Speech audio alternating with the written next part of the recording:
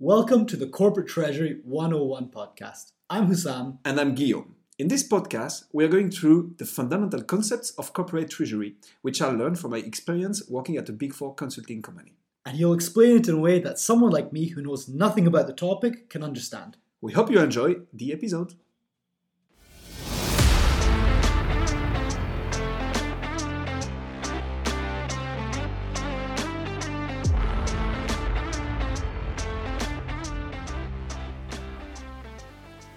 Take us a little bit into the technicalities of that though. So you have your cash position. You said that you'd get that with a live exchange rate, consolidate them all together into your consolidated position. Yes. But surely that's quite difficult to do. I mean, my bank, for example, if I transfer someone money, it doesn't arrive sometimes for 2-3 days, right? Yeah. There are some internet companies going around now, these internet banks that are more instant, but the typical banks, the ones that corporates would do business with, they tend to be really slow, no? So how do they manage hundreds of bank accounts with thousands of clients?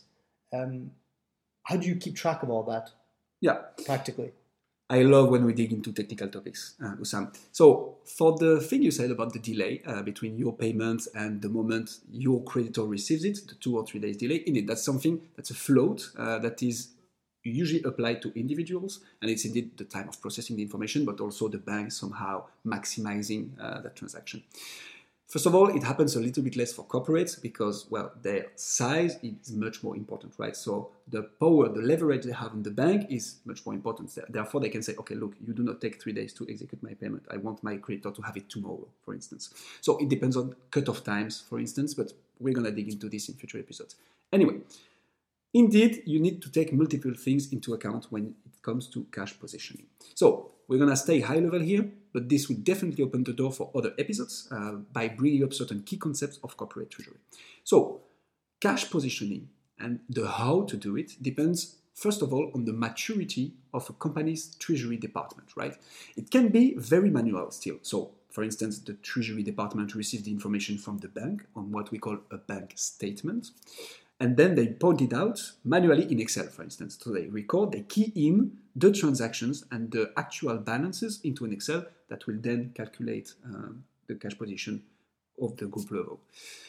The next level would be to have it at the ERP level. So the enterprise resource planning, such as SAP or Oracle. Again, we're going to tackle what an ERP precisely is and its impact in treasury in future episodes. But what you have to remember is that in this system, is made the accounting especially. And the accounting section is what can be used to have the cash position as well.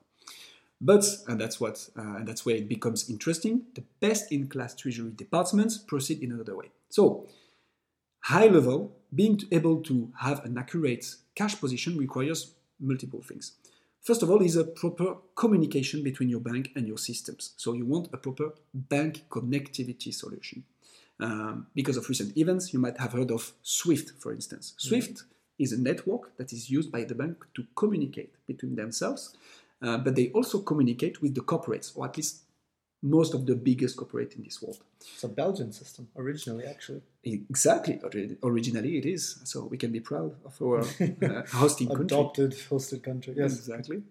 So SWIFT is a solution. It's not the only one. Quickly, and just for you to have the words in mind already, the host-to-host solution is a way of communicating between a corporate and a bank. There is also the APIs, so this really integrated IT systems that connect the bank and the corporates, but let's not tackle this for the moment. Point is, you need a proper bank connectivity solution.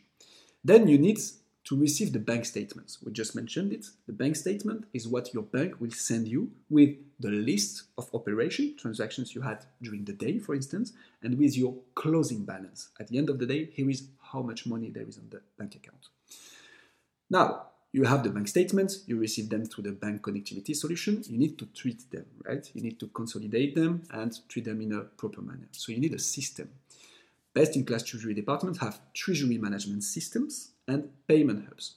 Again, let's not dig into those concepts, but at least you have the name in mind. And then you need a proper reporting tool. So you receive the bank statement through the bank connectivity solution. It has been treated by your treasury management system. You want it to be displayed in a user-friendly manner. So you want it dynamic in a reporting.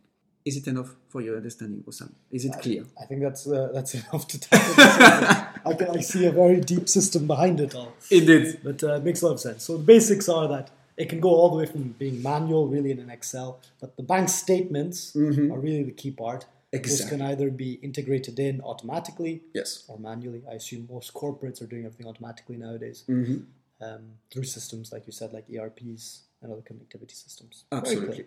Yeah. It's good to know.